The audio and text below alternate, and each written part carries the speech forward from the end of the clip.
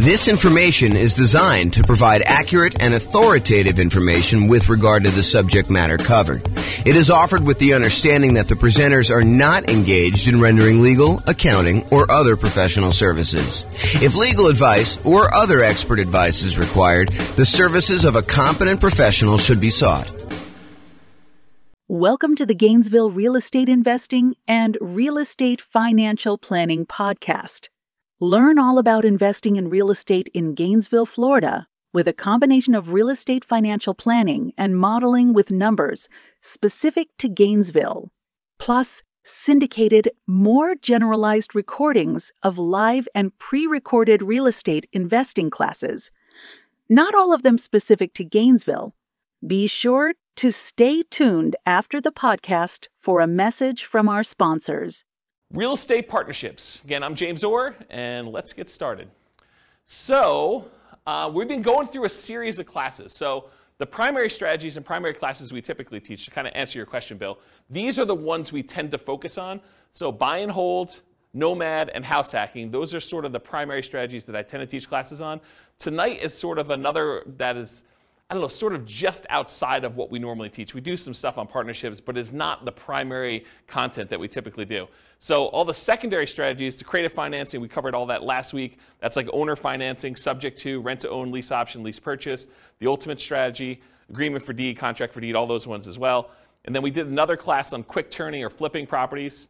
We did another class on the BRRRR strategy, which is buy, rehab, rent, refinance, and then the last star, if you want to do it, is to repeat that process over and over again. Then wholesaling and wholetailing, we're going to cover that here in the next couple weeks. Options and option auction, we talked about that. We're going to have that coming up next couple weeks. Tax liens and tax deeds, again, we're going to cover those.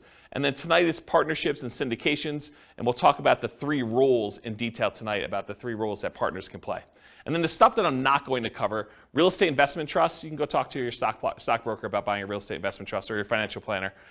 Or covering other strategies, probate, short sales, foreclosures, and pre-foreclosures. Those are sort of like topics that are covered in other strategies, so we're not going to have separate classes on those. So any questions on the real estate investing strategies and like what we're covering and what we've covered so far? Okay, awesome. All right, so partner rules. Before I go into a lot of detail about partnerships and everything else, I want to explain to you that we break down partnerships into three roles.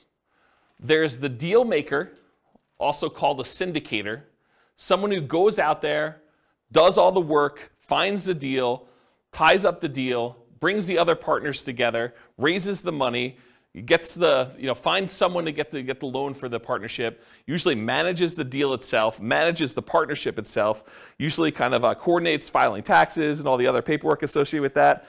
In some cases, they manage the property, like actually do the property management, or they'll manage the property manager. They're also, liquidating the deal and getting out of the deal. So the deal maker syndicator is the guy that puts everything together and kind of organizes the partnership. That's that one role. The next role is the money partner. Pretty obvious, they bring the money. So if you need a down payment, plus reserves, plus closing costs, plus rehab costs or anything like that, the money partner is going to be the person that brings that money. And then the last role is the loan partner. They're usually the ones that are going out there and getting the financing. In bigger deals, they're signing on the things, they're showing their income and their assets, and they're qualifying for the loan. For some of the smaller deals, they may just be getting the loan itself and doing it on behalf of the LLC or something like that. So that's the loan partner. Those are the three roles. Any questions on the three roles? We're going to go through a lot of detail on them tonight, but it helps if you really understand what they are now. Any questions? Pretty simple, straightforward? Awesome.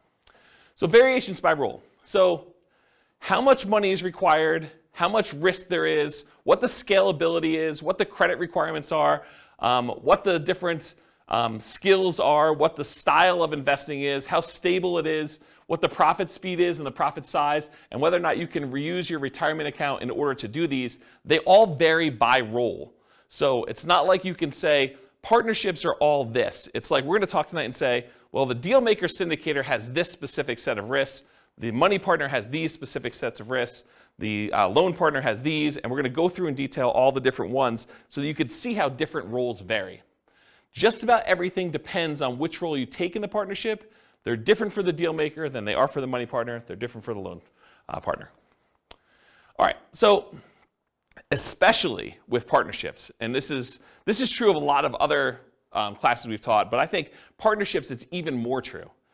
And that is that I've tried to sort of give you an overview, but because we can do these so many different ways, you can't assume that everything I tell you is 100% correct in all cases. Because you can come up to me and say, but James, what about this really weird thing where if I structure it this way, then they don't have this risk, or they don't have this money requirement, or they don't need to do this, or it's much more scalable if you do this. Yes, that's true. I can't cover everything, and I can't tell you that I'm covering every possible color or version of things that you're doing. So just realize that they're all varied like that. So you can find a way to do a deal or structure a deal or make choices that are not in line with what I'm talking about tonight, but just realize that I'm acknowledging that up front, okay? And just because you don't think there's a chance that X can happen doesn't mean that it won't happen. So you may hear me talk about stuff tonight and be like, why is he even saying that? What's the chance of that happening? Well, it can happen. That's why I'm talking about it, right? So just realize that, not because, just because you haven't seen it, there's someone who comes to class who will tell you, real estate values, they always go up. I'm like, nope, that's not true. So you get the idea that there are these things that just because you haven't seen it happen doesn't mean that it won't happen to you in the future and that it can't happen. Do your own research. This is intended to be a starting point for discussion. Please do not take everything I say as James said this, so that must be true. Go do this as a starting point to research and say, he said something about that. Maybe I should look into it or talk to my attorney or whatever you're going to do about that. Any questions on exceptions? Cool. All right, so real estate partnership variations. Real estate partnership variations.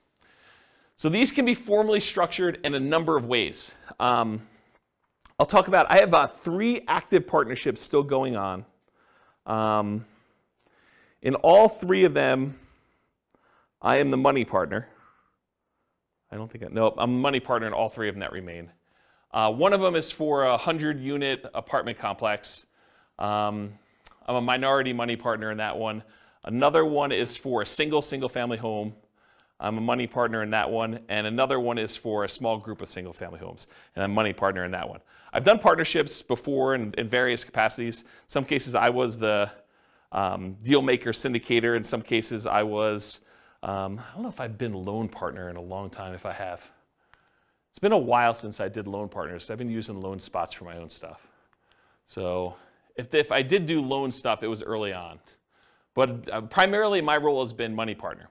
So just to kind of talk about these. So in one of the deals, it's a very simple structure. It's an LLC. There's 2 owners, and it's really simple. In another one, there's an LLC, and there's several owners, and there's the syndicator who's doing the overwhelming majority stuff, and the syndicator also happens to be the loan partner in that one. And then the 100 units, I think it's an LLC. It's been so long. I think it's an LLC, and there's a lot of investors in it. And I think there's a loan signer for that one, although I'm not the deal syndicator and I have less insight as to exactly what's going on in that particular one. So to give you an idea of how you could structure these, and there's lots of different ways to structure them. I mean, you could structure these as general partnerships where you and someone else get together and you just agree to buy a whole bunch of properties. Or you could do it deal by deal. You could do it house by house. You could structure these any number of ways. And depending on what strategy you're doing, you might want to structure them different ways. So just realize there's a lot of variation there. You could do these real estate partnerships with almost any of the real estate strategies we've talked about. So you could do partnerships to do buy and hold. You could do partnerships to do house hacking.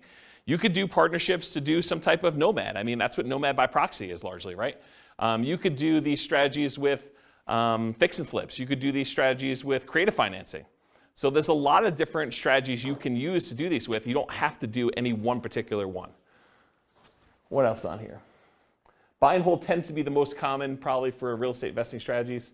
And it can be any one or more of the 3 roles, and sometimes the deal does not require a role. For example, last week we talked about creative financing and buying properties subject to. And in those cases, do you need a loan partner? Who's really acting as the sort of de facto loan partner? The seller. Yeah, the seller, because you're actually taking over existing financing. So you don't need to bring in a separate partner. They sort of are acting indirectly as the loan partner in that particular deal. So sometimes roles don't exist in those. You could do this in local markets or remotely. So if you're having a hard time finding deals that are worth buying, you don't have to do your deals here locally. You could do partnerships in other markets. There's someone who I know is doing a pretty large syndication, and part of their pitch for how they're going out there and raising money is they're doing geographic diversification. They're going to buy a couple of commercial apartment buildings and some commercial office buildings, and I think they're even doing like a hotel, and they're kind of doing this geographically diversified, so it's not all in one city.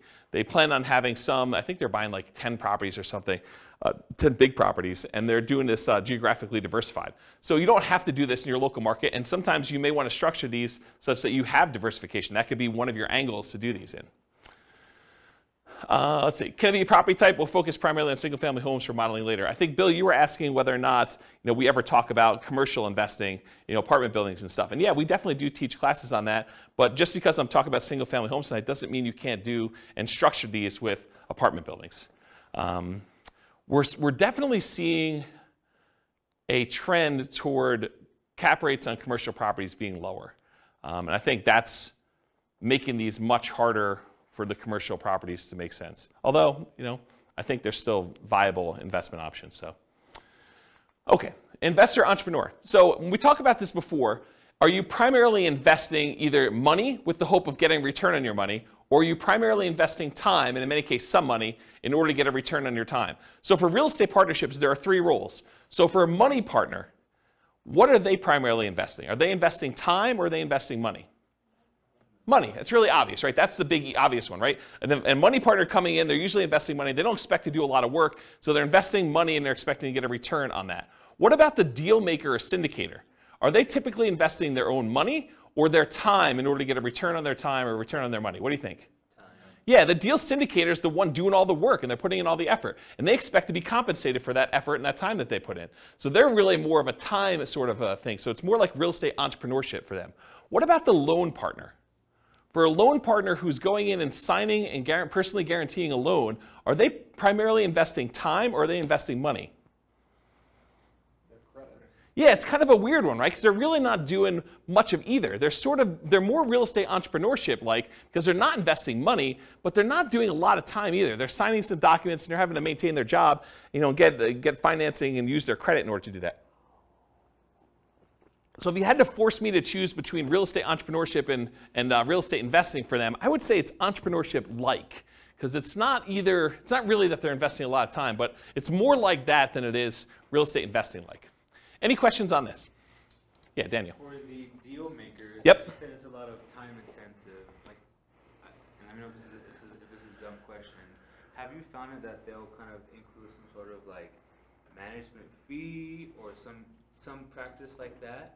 Yeah, so for the microphone, Daniel asks, for the deal maker, the syndicator of the deal, are they usually getting paid some type of management fee or something like that? And yes, the answer is absolutely. Depends on what they're doing as to what they're getting paid for. In some partnerships, they may charge an acquisition fee, so a fee to go out there and find the deal, put the deal together, and a lot of times they'll take a percentage off the top or a dollar amount off the top. They might say, we're taking 1% fee on the money we raise, or the first deal that we put together, the price of the deal, or whatever they're doing that way, in order to be compensated for all the work that goes into finding the deal, putting the deal under contract, doing all the due diligence, finding all the money lenders or the money partners and the loan partners, and kind of doing all that. So they may charge some type of acquisition fee. They may charge some ongoing property management. If they're doing the property management themselves, they may charge some type of partnership management fee. They may charge like a dissolution fee of some sort. They may charge some fee for overseeing taxes, like if they're got to do tax returns and kind of send out updates and do management meetings where you're getting advice or input from the partners. So they could be charging fees for all those different things. So yeah, there's definitely some fees involved. And are you doing that? Do you typically see like acquisition fees and partnership management fees when you and a buddy get together to go buy rentals? Probably not, right? I mean, I think that makes sense. But as you get into bigger deals, where there's a lot more time and energy invested, and sometimes money up front, then getting paid for that stuff, I think, makes a lot more sense. Does that answer your question? Yeah. Okay, cool. Did you have a question, Cole? Almost thought I saw you do something. Okay, cool. All right, any questions about this? Cool. So money required. So sometimes it's fronted by the deal maker or syndicator, but it could be entirely funded by the money partner coming in. But often the loan partner does not have any expenses. It's covered by the partnership. So Here's where the money is usually required for partnerships. And of course, the strategy may dictate where you spend money. You may need rehab money if you're doing more fix up than if you did buy and hold or creative financing or you're buying pretty houses or something. So money to consult with a local attorney to get the correct paperwork and advice. I think if you're going to do these, you want to make sure that you are willing to invest the money in order to do it right from the beginning. There's few things worse in the world because everybody is like gung-ho and happy at the beginning of the deal. They're all excited about doing the deal, but that's when you want to agree on all the things that could go wrong and how do we get out of this thing if I decide I don't like you or you don't like me, or how we resolve our issues, or what happens if someone dies and the deal maker is unable to do stuff anymore. Like, how do you resolve all those things? The time to work all those things out is in the beginning with the help of an attorney who structures the correct paperwork. You don't want to get to the end and find out later that we didn't think about this. We don't have a way to do this. We don't have a way to buy out a partner. I have a partnership agreement that doesn't have a buyout in it, which isn't come up, but that's a potential problem if a partner wants to buy someone else out, okay? All right, so consultation with a local attorney to get correct paperwork and advice. Sometimes you're gonna need money in order to do marketing and find or acquire the deal. Sometimes you'll find these deals by looking on LoopNet or local MLS or networking or wholesalers or some form of that. But sometimes you're spending money in order to do marketing in order to acquire deals. And so it depends on which way you're doing it as to whether or not the deal maker, the syndicator, needs to spend that money up front and then maybe get reimbursed later by the money partner. Maybe it's part of an acquisition fee, or if they're just going to self-fund that and that's their minimal investment into the deal. Maybe they only spend money on marketing costs and talk to the attorney, and then after that, the money partner comes in, does the down payment, and does the closing costs, and does the reserves and everything else. But that could be there. Earnest money. So earnest money is usually money you put up in order to control the deal before you formally go and close. And so you'll need to have some earnest money. And with some of these larger deals, these can be significant checks. They're not just $5,000. So realize you could need earnest money up front. So realize if you're doing these bigger deals, you may want to partner with your money partner early and talk about providing earnest money if you're doing those, if you're unwilling to do it, if you're the deal maker or the syndicator in that deal. Does that make sense? Okay. Reserves, you should not be doing these deals without reserves. And in my opinion, there's a tendency for the mom and pop landlord real estate investor, which I don't believe you should be doing this, but there's a tendency for them to kind of play it really loose and invest in real estate without setting aside, specifically earmarking money as reserves. They'll say, if I really need to, I can go tap into my 401k or my IRA, or I've got $50,000 in credit card balance that I could use, or I could go get a personal loan from the bank if I really needed money to do something. So I don't really need to have 6 months of reserves per property set aside. When you do a partnership, though, and first of all, I don't think you should do that. I think you should set aside reserves, in my opinion. But when you're doing a partnership, I think that's sort of like cowboy, sort of gunslinging, sort of like make it loosey-goosey, whatever you can do. I don't think that flies as much. Because if you've got a money partner and they've already put in $100,000 in order to do a deal, and you go to them and say, hey, we didn't have reserves set aside, but we got a roof, and the roof's going to cost whatever it is, $20,000 on this building that we just bought.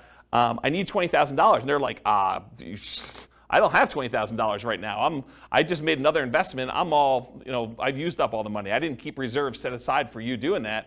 And you should probably have that in your agreement as to how that all works too. But you probably should have some money set aside for those types of things when you're doing your partnership. Which, when you're doing your deal analysis, you want to make sure you include reserves there for doing that. And we do a whole class on the importance of doing reserves when you do your deal analysis.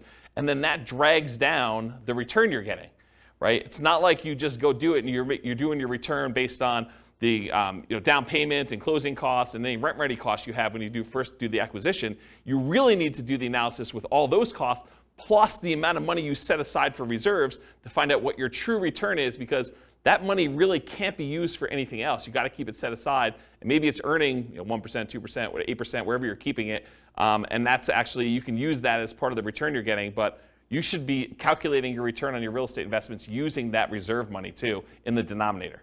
Does that make sense, everybody? Okay, cool. And if you're not familiar with what I'm talking about, go watch the class. I think the class name where I first introduced this concept, I think it was called Everything You Learned About Deal Analysis is Wrong. Because I think everybody else, when they do their spreadsheet, does not include reserves. So any number where you say, my cash on cash return and my cap rate return, like if you're doing those numbers and you're not taking into account the reserves, I think those are actually wrong calculations. It's not like you're just sort of off a little bit. It's like that's incorrect. And so go watch that class where we talk about that, and I have some frameworks for doing reserves, whether you're doing, 6 months of reserves or 12 months of reserves, and what the differences are and how I kind of look at those. So you definitely need reserves as part of the money required when you're doing these partnerships. Usually down payment, but there can be exceptions. There can be exceptions where you're doing, partnership deals where it's no money down. I mean, we could go buy creative financing deals where you really have no down payment required. You're taking over in a loan. So it could be that you don't need a down payment in those cases. Sometimes repair costs. Sometimes you're buying a property and it needs repairs. Sometimes you're buying properties and they're in perfect condition. So it really depends on the type of deal you're doing, but sometimes you do need repair costs for that. And then closing costs in order to close the deal. And then marketing in order to sell or occupy or fill your property, or holding costs while you're kind of doing that stuff as well. Any questions on money required for doing partnership deals? And where it comes from? Really, the answer is it usually does not come from the loan partner, for this money required. Usually either comes from the money partner, or in some cases the deal syndicator, the deal maker / syndicator, and sometimes that's reimbursed, sometimes it's not. It's really all negotiated. You realize there's no formal structure for this. It's not like everything is rigidly set and you always got to do it this way. Does that make sense, everybody? This is all negotiated. That's what makes it so complex and hard to teach, is that I try to give you examples, but you could do it another way and it could be totally different. Okay? All right, credit required. So the deal maker or syndicator, depending on how it's structured and ownership sizes, some lenders may require that the deal maker syndicator sign for the loan as well, but often they do not need to sign for the loan and do not need to have credit in order to do this, especially if you're a small minority partner. If you're a deal maker syndicator and you've got a majority stake in the deal, a lot of times the lender is going to want to see you on there, signing for the loan as well. Okay? Money partner, they do not usually need to sign for a loan and have no credit requirement. This is pretty typical. It's often structured for them as a limited liability partner, and their only risk is the money they put into the deal. They're usually not personally signing or personally guaranteeing anything to do with the loan. They usually are not required to put additional money into the deal unless you write it up that way. And then if you're the money partner, you want to make sure you understand what your obligations are. But most of the time it's, hey, I put in $500,000 or $100,000 or $10,000 or whatever it is, and that is the extent of my investment in this particular partnership, and I will not have any margin calls or capital calls on any of those. So you realize you have limited calls for money as the money partner in those situations. Okay? And then finally, the loan partner, they need to have credit required in order to get the loan, unless you're doing some creative deal where the seller is leaving the financing in place or something like that. So the loan partner typically needs great credit and often needs great income and assets to sign for the loans, especially for larger deals. Okay? And in some deals, credit is not required at all. See the strategy classes for detailed info, but a couple examples might be partnership flips, where you're using the seller's financing in order to keep on the property while you're doing the flip, or some creative financing stuff as examples. Any questions on credit? Yeah, Daniel. For the loan partner, in your experience, have you found the loan partner to either be like in a high-paying job, doctor, lawyer, etc., or are they typically just a very well-established, very experienced investor? So the question for the microphone is, for loan partners, are they typically some type of high-paying job, like doctor, lawyer, attorney, something like that, or are they, just a pretty well-established investor? And my experience is it's all over the place.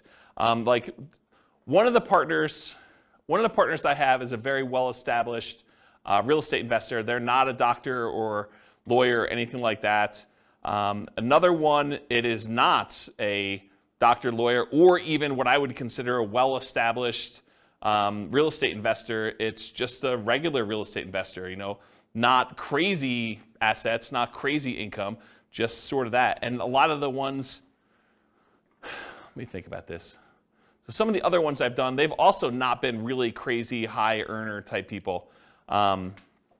Sometimes it's, like somebody just buying a single family home. They're able to get the loan on it. And we'll talk about the examples toward the end of class where we do Norm and Norma kind of variations on this. But they're just regular people and they can qualify for the loan to buy a single family home, and they just don't have the down payment, or they don't have the expertise or time to do something, and they bring in a money partner for down payment and they just sign for the loan. And so it doesn't have to be someone who's like crazy like that. They just have to qualify. Yeah. All right, any other questions about credit required? I guess my question is when you're a money partner Yep. or a loan partner, I guess it depends on how the deal's structured, but do you have to be an accredited investor? Yeah, so that's a really good question. So Kevin asked, do you need to be an accredited investor in order to do these deals? And the answer is maybe. It depends on the deal and how many people are involved in the transaction. But if you and your buddy want to get together and buy like a single family home and one of you is going to get the loan, the other one's going to do down payments, you're going to do that, nope, you don't. But go talk to an attorney. I mean, this is part of what you need to set the money aside for, make sure you get it structured right. So ask the attorney when you go sit down with them, is this like an accredited investor situation? But my understanding is if it's just you and your buddy doing something, or you and your buddy and maybe one other person doing it, probably not. If you're going to go out there and formally raise money, and there's regulations, Cole may actually know, you can talk to him after class if you may know, but there's rules about like what requires accreditation and what requires, there's like another level in that too, right? I think if it's like a real estate investment trust that's registered with the SEC, you're more likely to have something like that. Yeah. For the small, like single family deals, no. Yeah, so just go find out. Talk to an attorney. You're gonna want to talk to an attorney. You should be not be doing this without paperwork at all. And you definitely should go get advice from somebody. So this is like a 2-minute question you ask that's part of your hour or two that you're going to get with your attorney. So just go ahead and ask that and make sure you're doing it right, rather than me give you bad advice. And my understanding is these laws are becoming much more friendly for doing these types of deals too. I'm just seeing regulations coming across saying that they're going to reduce the requirements in some form. So, I mean, all this stuff changes. So, yeah, don't rely on what you're hearing here. Go talk to an attorney. It's the best answer. Any other questions? Cool. So skills required. And the skills required for the deal maker syndicator are significantly more involved than the skills required for the money lender or the loan partner. So the whole left-hand side of this slide is all the deal maker skills, and then the right-hand side, there's like a couple lines for that, okay? So I'm gonna cover the money partner and loan partner first because they're easy, okay? Money partner, you gotta have the money or access to the money in form of assets or credit. Loan partner, you got to have the ability to get the loan. You need to have credit, income, and in some cases, assets. Pretty easy. That's it for those. Any questions on those before I go into all the deal maker syndicator stuff? Okay. So deal maker syndicator, you got to find the deals. I mean, that's your job, right? You're out there finding amazing deals in order to bring in partners that want to invest with you. So you got to go find deals, and in some cases, that's going to require marketing skills.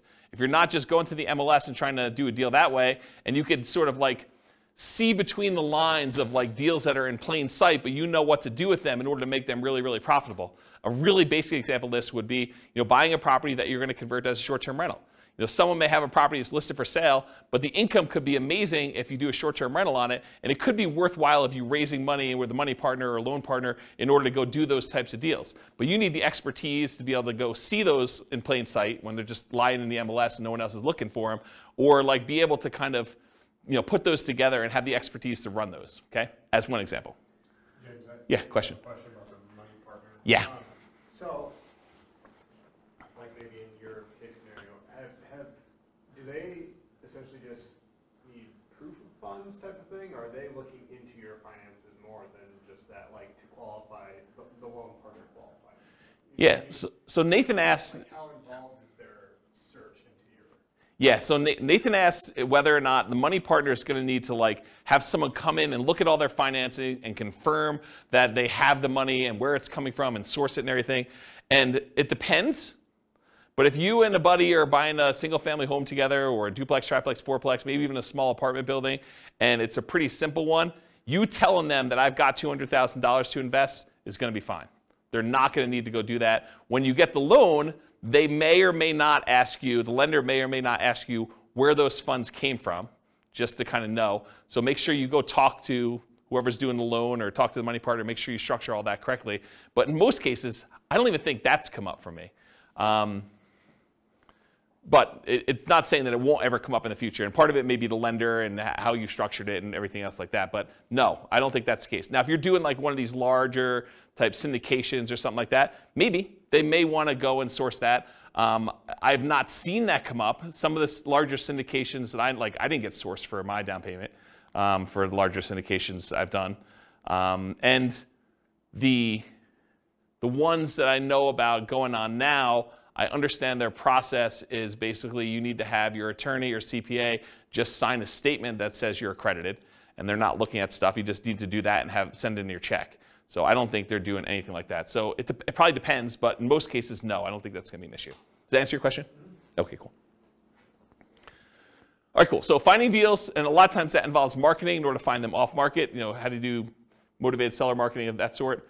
Analyzing deals, being able to estimate rehab or cash flow, you run the deal numbers, estimating value if you're trying to buy stuff undervalued, doing comps, things of that nature. Or if you're not able to do these yourself, you need to be able to have someone else that you could tap to do it. If you've got a real estate agent or a CPA or someone else who's willing to help you with deal analysis or help you with estimating value or anything like that, then you can outsource it. But you need to be able to perform that as part of your deal maker syndicator thing, whether it's you directly or you're using someone else to do it. Deal structuring, and part of this is negotiation, but structuring the deal and also negotiating with the partnership as to how that's going to be structured. Raising money, you need to go find your money partners. Also, finding financing, finding your loan partner to be able to do that. So that's another skill you need to have. Managing the partners and the partnership itself. You need to know what is involved in running a partnership and managing the partnership and getting taxes done and having meetings and giving updates and making decisions and following the guidelines for the agreement, the LLC or the entity that you're using in order to do this. You need to be able to run the partnership and deal with partners. I mean, people with money can be a little bit strange. So if you've got, somebody who you've been really friendly with, and then all of a sudden they give you $300,000, they may start treating you very differently, and you may need to deal with that person. Especially if things don't go your way. I mean, when the market goes your way, I think a lot of times that everything seems super smooth, right? It's when you have problems that you have to deal with a lot of these situations, and markets don't always go up. Yeah. So if it does go bad, can they go after the assets of the money partner? Yeah. So the question is, can they go after the assets of the money partner? And I have a different slide here when we talk about risk, and I will tell you what each individual person's risk exposure is. But part of it is how it's structured and what people are doing and what people are promising, right? I could see a situation, I wouldn't recommend this, but I could see a situation where a money partner has written into their LLC agreement or their operating agreement or whatever they're doing that basically says, if we run short on money, you are agreeing to provide additional money to kind of hold the partnership over. And it could be, unlimited. I mean, it could be just not clearly stated as to what that is. And I don't think that's an unusual clause to have in there, right? Like, what happens if we run out of money? Who's going to bring in the money? So I don't think it's an unusual situation to do that. But if I'm the money partner, I want to know what my exposure is, and I want to know what the obligations I have and what my risk is and how that might all play out. And if you're the money partner in that deal, maybe you say, I don't want to have that obligation. Maybe that's on the deal maker syndicator, and that's part of the, if a deal maker syndicator has good financial strength, that could be a benefit that they offer. Say, look, you're bringing in the money, you're bringing in $100,000 or $250,000 or $1 million or whatever it is, but that's your only money that you're going to bring in. If we ever need money, I will personally provide that, and it says so in the operating agreement. But we'll talk about risk here in a little bit. Okay? Answer your question? Okay, cool. Selling or filling the property, if you're doing that. Property management, and this could be, you hiring a property management company and managing the manager, or it could be you actually, as the deal maker syndicator, doing the actual property management. Taking calls from tenants, screening tenants, putting tenants in properties, filling out leases, doing renewals, dealing with, requests for maintenance on properties. Like all that stuff could be you as a deal maker syndicator, and part of your negotiation of what you're charging and what you're getting paid is part of like what you're doing, what you're providing. Rehab of the property, so you might be doing some work yourself, you may be managing subcontractors, or you might be managing a general contractor, depending on what you're doing, and even if there is rehab on the types of deals you're doing. And then maybe sales skills. You got to sell the seller if you're out there doing deals with individual sellers directly, you're not going through brokers. You got to be able to sell the buyer if you're selling properties. That's a sales skill. Or if you got to sell the partners on why they should do this partnership deal with you. So it's a sales skill. It's not just, I love real estate, I like looking at properties on the weekend. It's, it's salesmanship and probably some technical skills as well. Any questions on skills? You can see the deal maker is responsible for a lot of stuff. On the deal structuring, like when you're talking percentage of ownership. Yep. Say I go in with a buddy, the guy got 50 grand, he's got the good job. We both find the deal together. I know it's negotiated, so it can be whatever you want, but Yeah. like what's reasonable or, I know it's very broad, so you can't, it's hard to answer, but I feel like you need some parameters because it's like, I don't know. Yeah.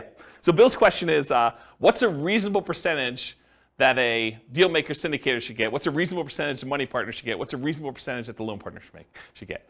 And it's all negotiable, as you said. The challenge is everybody has their own perspective, and everyone thinks that their role is the most important role, right?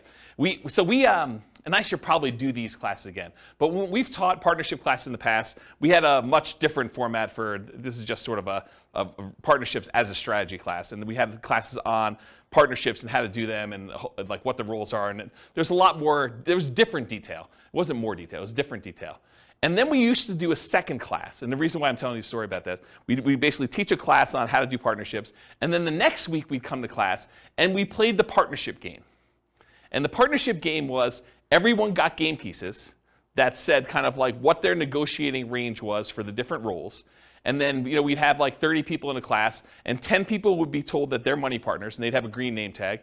10 people would be told that they're the deal maker syndicator person, and they'd have their spreadsheet with the deal that they have, how much cash flow, how much down payments required, all that stuff. And they'd have some parameters that they need to do, and it'd be 10 of those. And then we'd have 10 people that were loan partners that can get loans on the deal and do that. And we'd set everyone loose in the room. And they had to team up in groups of 3 and negotiate the terms of the deal that they felt they won, they were comfortable with. And you'd see, and then at the end of class, once we did everything and most people came together and structured a deal, worked it out, we would list out on the board what the ranges of what everyone negotiated. So we'd say, money partners got between X and Y, and that seemed reasonable, and some people were happy. Some people were like, oh my gosh, they were able to negotiate that. And then we'd have the loan partner version of that, and we'd have the deal syndicator. And the answer to your question is, it was all over the frickin' place. It wasn't like deal maker gets 10%, or deal maker gets 50%, or loan partner always gets X. And sometimes in real world, people take on multiple roles. Like one of the partnerships I'm in, the deal maker syndicator is also the loan partner. They are personally signing, guaranteeing the loans. And so they got a bigger piece, right? And sometimes when you structure these things, there are minimums. So they'll say, look, the money partners get the first 8% or 10% return on this. Then after that, the syndicator or whatever else as the other roles are, they get caught up to 8%. Then after that, we split it until 16%. And then anything over 16%, the syndicator gets 75% of that, and the money partner gets 25%. So you could structure these all over the place and do them very oddly. Now, most of the people in the room, when we do that exercise, we're not doing that kind of like tiered, premium, priority returns, stuff like that. But in the real world, that does happen. Does that make sense? Yeah, how about if a scenario where payment is made until the money partner gets paid back? Yeah. So Bill says, what about a situation where the money partner gets paid back first and then you guys split it at a different level after that? Sure. Now here's the tricky part about that. Let's say you're the deal maker, syndicator, you're doing that, and the money partner gets 100% of the money, until the money partner gets paid back, and then you guys start to split it. But you're doing property management, you're doing taxes, you're doing managing the maintenance on the property and overseeing that, and let's say that has to go on for 5 years before you get paid. Are you happy doing that? No. Probably not. And that's the tricky part, is like you really need to think through like, what am I doing? What work is involved? What hours are involved? What's the labor cost that's involved before I even get a penny from this? And maybe you get like 75% and then the money partner gets 25% after that. And maybe you're willing to do that. I don't know. It's like really a negotiation as to what you're doing and what's involved. Does that make sense? It's very gray. It is very gray. And this is like the warning I gave you at the beginning. There's so many different ways to structure these things. Yeah, it seems like the deal maker's doing a lot. Obviously, you need all 3 to make it happen. So yes. Or you just do it yourself. Right? I mean, that's the other option. That seems easier. Well, I mean, if you don't have one of these pieces, right, you can't get loans. Or you don't have the money. You've got all your own money tied up in your own deals, but you got good deal flow. You've got a source. You could find these. You got more deals than you could possibly fund yourself. Or maybe you're at your limit of your loans. You can only get, the second tier, adjustable rate mortgage, type loans from a portfolio lender now because you've got 10 loans in your name and now you really need like a loan partner to do deals, but you got sources of great deals. Maybe you even have down payment, or you have a source of down payment. You have another partner who's like, hey, I got plenty of money, let's do more of those deals, but your loans aren't great anymore and you can't get any more. Maybe you do go partner with someone who can get 30-year fixed rate financing because they're not at their 10. Does that make sense? Yeah. So it's tricky. All right, questions? Personal question. Okay. Like, how did you know you were ready to enter a partnership? How did I know I was personally ready to enter a partnership? In the 3 that I'm in right now, one of them I had excess money, and I was just, it was right. I mean, I just needed a place to put money. Another one, it was convenient. So it wasn't even that I had money or anything like that. It was just a matter of convenience doing it. And the other one, it was like a buddy who was like, hey, let's buy this property together. And I was like, all right, let's go do it. It was really off the cuff. It wasn't like thinking it through on those 3. And in the past, sometimes I've intentionally sought out partnerships. So it was very deliberate going in, and I knew I wanted to do it. Yeah, so I don't know. That's kind of, but I don't know. Sometimes it's like, especially when you know the investment. I mean, I was already buying another one in the same neighborhood at the same time. So I just bought 1.5, right? Because another buddy of mine was like, hey, let's go do this. I'm like, great. You do the loan for that one. I'll kind of oversee it. You know, that's what we'll do this, and then we'll split it 50-50. That was the way we structured that particular one. You put up half the money, I put up half the money. We're basically not going to pull profits out. We're just going to let the money sit in reserves. If we want to pull money out later, we can do that. But we're just letting it just sit there and accumulate reserves and holding on to it. And, you know, that was the way we structured that one. And Yeah. like, when there's like more than you and a buddy, do you guys have like meetings like monthly? Not monthly. Or quarterly or whatever? Yeah. To like make sure that like Yeah. the deal makers like doing taxes and all. Yeah, the question was, how often do you meet as you know when you're doing these deals? And I think it does increase with complexity. Like the buddy and I one, we still have to meet for the LLC. So there are meetings, usually done via email in this case, but there's still meetings. Not that I can't get on the phone, but they're usually just not paper trail sort of stuff. They're done that way. But yeah, when you do the bigger ones, yeah, there's meetings. The larger one is usually like there's a webinar, and that's sort of the meeting where there's information given out that way. But I don't personally attend the webinars. I sort of just let it go. I'm not super, maybe I shouldn't even be saying this, but I'm not super involved. It's just like, I don't even list it. Like when I do my modeling, I don't even list it on there. Like it's that type deal. And the other ones where we get together, before COVID, we were probably doing, especially if there's stuff going on, like once every 6 months, maybe a little bit less frequently. But if there's not a lot going on, if it's in steady state, you got tenants in there, there's nothing happening, there's nothing to get together about, right? I mean, and then there's checks that come for a period of time. So yeah. Does that help? Mm-hmm. Yeah. Okay, cool. Yeah. Can you use 1031 money into? Yes. The question was, can you 1031 money between partnerships and into other stuff? It's like kind. So check with your CPA to verify this, but if you're investing in real estate, you can move money from real estate to other real estate. Even if it's a syndication? So It's my understanding, but check with your CPA to verify. The question was, even if it's a syndication, and that's my understanding if you can, but do you do any of those? No, not a lot, but you can. Even into Yeah. real estate investment trusts. Yeah. So I'm not going to say his name because I don't want to put him on the hook for any obligation or liability there, but he would know, and you could do it. Yeah. Sources, yeah. does that count for e-REITs? Like electronic REITs that aren't publicly traded, they're just a fund, like fund. I wouldn't know about e-REITs. Yeah, we don't know about e-REITs. Yeah, do your own research. Again, this is part of it is talking to your CPA, right?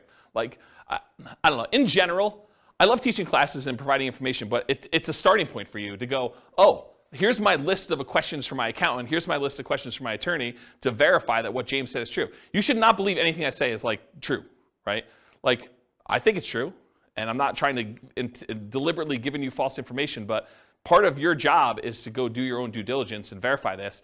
And so go talk to an attorney, go talk to your CPA to make sure that for your specific situation, in your specific area, that what I'm telling you is correct. Yeah. All right, any questions on skills required? Sweet. Stability. So Shane Parrish, who was from Farnham Street, sent out an email on his blog. This is probably months ago at this point. And in the article, he basically talked about this idea of things being stable, whether something is actively stable or passively stable. Something is actively stable, it requires your attention and your input in order to make sure that you don't die or something bad doesn't happen. And the example I think he used for that is his example was flying a jet. If you fly a jet and you're not actively engaged in flying the jet, things could go very, very badly and you could die. Versus an example of passively stable is like a boat. If you're in a boat and you stop rowing, the boat will just float there. And it's sort of like passively stable in that way. Real estate as a whole, not partnerships specifically, but real estate as a whole is actively stable. If you don't do anything with your real estate, if you're not paying your taxes and you don't have to have insurance, but if you don't pay your taxes at least, you're going to lose the property. If you've got a mortgage on the property, you're not paying that, you're going to lose the property. And if you're not managing your tenants and managing your properties and doing maintenance on them, it's required. So it's actively stable in general. Partnerships specifically vary a little bit based on the role, but they are also actively stable. So for example, the real estate partnership where you're the deal maker or syndicator, that in my opinion is very actively stable. You have to be doing stuff actively in order to keep that thing running. You need to be managing the partnership, you need to be managing the financing, you gotta be managing the property manager or the tenants directly. You gotta be doing all that stuff. For a money partner or a loan partner, yeah, it's actively stable in that the investment requires some work to be done, but do you really have to be doing a lot personally? Probably not. But there is something involved in there. So I put down it's actively stable just because real estate in general is, but you're not having to do a lot of stuff yourself. In some cases, you may need to submit financials, especially if you're doing like these larger deals or commercial loans. A lot of lenders are going to want updated financials every X period of time, whether that's a year or 5 years or 6 months or whatever it is. They'll want to see some updated financials from you to make sure that everything's good. Otherwise, they can call the loan due. For smaller deals, that's probably not happening. But that's a possibility as an example for the loan partner. And for the money partner, maybe you have some responsibilities to put more money in. Depends on what your agreement says. Okay, any other questions on stability? Sweet. Scalability. So is doing real estate partnerships scalable? Is it a way to build wealth? And how big can you get with it? So real estate partnerships for the deal maker or syndicator are often limited by deal flow. How many deals can you find, and are they good enough quality where you can actually get cash money partners and loan partners in order to do those? And so it's really limited on your ability to deal flow, and probably to a slightly lesser degree, in my opinion, is finding the partners themselves, finding the money partners and finding the loan partners to be able to do the deals. So in my opinion, that could be considered a wealth building strategy because once you're able to find enough deals and partners to do it, you can scale pretty big. It's not like you're limited by the number of loans you can get or how much money you actually have yourself. You can really scale this up. For money partners, it is limited by the money you have to invest. So it can largely be passive wealth building strategy, but it's scalable only based on how many partnerships you can find and how much money you actually have. So I don't know, I wouldn't consider that super scalable because you're limited by your own money stuff. Loan partners, it's very limited in my opinion. It's limited by the number of loans that you can personally guarantee and qualify for, and it's not typically scalable unless you graduate to signing for larger commercial loans. So you can scale it, but I think it's more limited if you're doing like single family homes, duplexes, triplexes, fourplexes. Once you get to larger deals, then it's a matter of your assets and your income and your ability to qualify for these larger deals. So depending on the real estate investing strategy being used by the partnership, there may be additional scaling limitations imposed by the strategy itself. So if you're doing things that are hard to scale just because the strategy is hard to scale, realize that could be an additional limitation for you. Any questions on scalability? Cool. So risk exposure. I think this was your question, Nick, right? All right, so let's talk about risk. For the deal maker syndicator, I've kind of arbitrarily given them a medium risk rating. Why is it medium? Well, I do think there's some risk, but it's usually not a lot of their own money, and it's usually not them personally guaranteeing signing a loan, although in some cases, they do have some of their own money invested in the deal, and in some cases, they are also personally signing and guaranteeing a loan. So if you had those in there, I'd probably say it'd be higher risk, but for the most part, the deal maker syndicator is not putting up their own money, and they're not signing for the loan, so their risk is sort of like medium. There's sort of their reputation at risk, there's their time at risk, And then you've got all the other risk of just being in the deal as to whether or not they're going to make money, which we'll talk about here in a minute. So the deal maker, I'd say, is sort of a medium risk. The money partner is also medium risk as well. They can lose their money, and it's usually limited to the amount of money that they invested. If you've got like a limited liability partnership or limited liability company, and they say, look, I'm going to invest $100,000, but that's all I'm putting in. There's no other things in the operating agreement or anything like that that says that they need to come up with more money, then that's their limit to how much they could lose in the partnership. It's not like they can go after them personally and do stuff, right? So unless they're managing the property and they have risk for part of the management too, which is a different thing. But a pure money partner, really that's their limitation. Now the loan partner is different though. The loan partner, and by the way, for the money partner, they're the first ones that lose money, right? If property values decline, where does that come from? It comes from the down payment. And so the down payment that the money partner gives is the first to lose money. So if we had to get out of a deal, if we were in a partnership together and we had to get out of a deal and we had to sell less than what we bought it for, then it comes out of that money partner's money, right? If we had to sell a property for less than what we bought it for, then they're the first ones to take that hit, okay? But for a loan partner, they come in there and they're personally guaranteeing the loan. And personally guaranteeing the loan is you're guaranteeing it to the lender. So really, you're only having to make a guarantee if the lender loses money, right? So if the lender comes in and property values go to zero, which isn't likely to happen, but if it goes to zero and the lender's like, look, I loaned you $1 million and I didn't get any of my money back, so now I'm personally coming after you to make me whole for the $1 million, the loan partner, because they personally signed and personally guaranteed that loan, could be obligated for that $1 million. But in a more reasonable decline in value, went from being worth $1 million to now being worth, $800,000, and the money partner had to come in with $200,000 as their down payment in order to get that deal done. Well, the money partner is going to lose their $200,000 first. So the property values have to drop by 20% in this case in order to have the loan partner have any risk in the deal where they're going to lose some money. Does that make sense? Okay. So a loan partner I would also consider to be medium risk. So everyone has medium risk, but it's for different reasons. And I talked about the loan partner is typically protected by a healthy size cushion of down payment. So typically the money partner is the first in line with that risk. We talked about that. And the loan partner is technically unlimited risk, although theoretically it's more likely to be the amount of the loan that is their risk. It could be for more. If the property that you own is now worth negative money, it's going to cost $500,000 for the lender to actually clean up an environmental waste issue on the property, and they go after you for the whole loan balance plus the $500K in order to do the cleanup. It's more than the loan amount, right? Technically. So it could be something that's worth more than the loan amount. Although I think these are like really unusual examples, right? This is exceptional. All right, so the general risks of partnerships, not specific to any role. Possible marketing money, having spent money on marketing and not finding a deal, marketing to buy, marketing to occupy the property, marketing to sell. Possible rehab risks, so finding out something about the property while you go in there. You already bought it, you're doing rehab on the property, and things come up that you didn't expect. Possible interest rate risk. You buy the property, you're under contract on the property, there's an interest rate risk, or you're going to sell the property, you have a tenant buyer in there, and while you're holding the property, interest rates go up, and now your tenant buyer can't qualify, so you have the interest rate risk while that's happening. Possible price decline during ownership, I think that's self-explanatory. Possible rent decline during ownership, I think that's also self-explanatory. Then you've got all your typical tenant and property management risk. Being accused of violating fair housing or something like that. I think those are all the normal risks you have with just buy and hold strategies in general. That's an additional risk you have with the partnership. And possible partnership risk, and especially based on how the partnership is structured.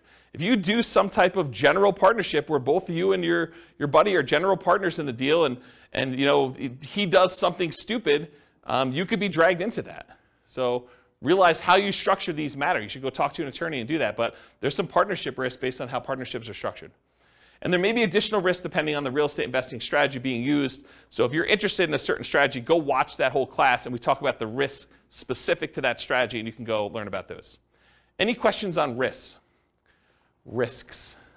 There's my lisp coming out. If the money partner signs on the loan, I mean, you need the loan partner.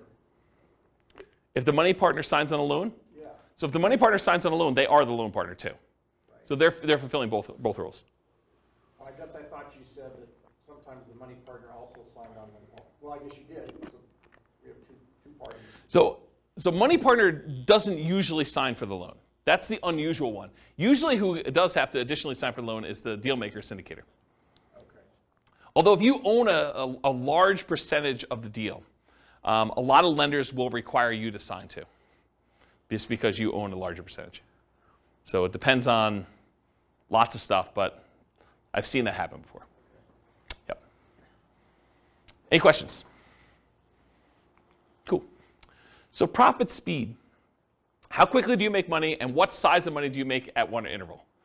The size is typically negotiated in the partnership agreement. So it really depends on like what your role is and what you negotiated.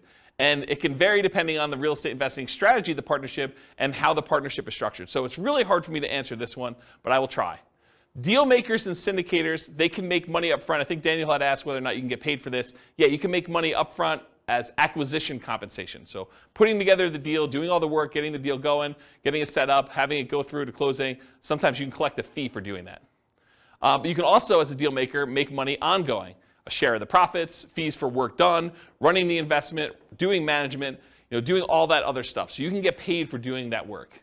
And then a lot of times deal makers, syndicators make the money at sale as being one of the owners. For money partners, it's typically not upfront. It's weird for you to go give $1 million to invest in a deal and immediately get compensated part of that back. It's unusual to have it structured that way. It could be, but it's really unusual. Typically, you get a profit of ongoing, like revenue coming in, cash flow, whatever it is, and at the sale as part of your equity. And then loan partners can be paid up front. They can be paid ongoing and or at sale. So one of the things we've done when we did the negotiation class is we would have loan partners that say, look, instead of getting paid 25% of the deal or $100 a month for as long as you have the loan, or $200 a month, or whatever it is, the loan partner says, look, for $3,000, one-time fee, I will sign on the loan for you, and you could have it out there for 3 years. So they just say, hey, look, I just want a one-time upfront fee of $3,000. So you just collect an extra $3,000 from the money partner, and then you and the money partner get to split everything else. So that's how you could structure that as one possible strategy. Okay? So that's an example of being paid up front. Or ongoing. Loan partner can get 10% of the whole deal, 50% of the whole deal if it came down to it. Whatever you guys negotiate. It could be part of cash flow. They could get a 20% of cash flow and no equity. You could structure these all different ways. Or they can be paid at sale. They have ownership, they have 20% ownership in the whole deal, and then get paid at sale. Maybe they're not getting any of the cash flow. Maybe the reason that the money partner wants to be involved is they want cash flow on their money, but the loan partner's like, hey, look, if I can get paid money when we sell this thing, I'm okay with that. So I want 20% of the equity, but 0% of the cash flow. Because some money partners, they're using their money because they want money to live on, essentially. Okay? Any questions on profit speed, profit size? Okay. Finding deals. The deal maker syndicator is typically the source of the deal for the money partner and the loan partner. So the money partner is not usually the one out there finding deals. The loan partner is not usually the one out there finding deals. It's usually the deal maker syndicator. And where do they find deals? Multiple listing service, any property listed for sale by owner, and there's two groups of those. The ones that are actively marketing their property for sale, they're the ones that have the sign in the yard, or they're advertising it on websites saying, I want to sell my property, it's for sale by owner. And then you've got all the hidden ones, the ones that don't really know that they are selling the property. It's like, I would sell, or I'm motivated, and if someone would come and offer me the right price, I would do that. And you usually find those either through networking or by putting out marketing and getting those guys to raise their hand saying, hey, my property is not up for sale yet, for sale by owner, but I would be a seller. I would sell to you. And then finally, wholesalers. Those are the primary ways to find it. Someone who is out there finding deals and they're willing to assign their deal to you for a fee. More unusual ways to find deals: tax liens, tax deeds, tax sales, auctions like foreclosure sales or IRS auctions, and then any real estate owned by a bank. When a bank takes back a property through foreclosure, sometimes they'll keep it on their books and they're going to try to sell it directly before they list it in the MLS, and sometimes you could buy properties that way. So those are more unusual ways to find deals. Any questions about finding deals? Cool. So when you're analyzing deals, you can go download a copy of the spreadsheets, realestatefinancialplanner.com/spreadsheet, and you just run your deal as if you're doing a deal analysis for doing this.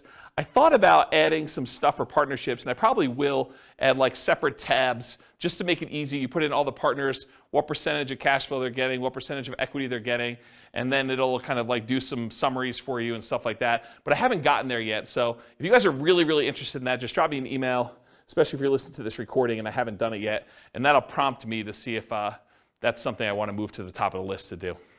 But unless there's demand for it, I'm probably not going to immediately jump to do that. So you can go download the spreadsheet, realestatefinancialplanner.com/spreadsheet, and you can analyze deals, and then just realize whatever your cash flow is, you need to divide that up by whatever the shares are for which partner is which, and then how much equity proceeds from the sale you have, you need to divide that up by whatever partners are doing.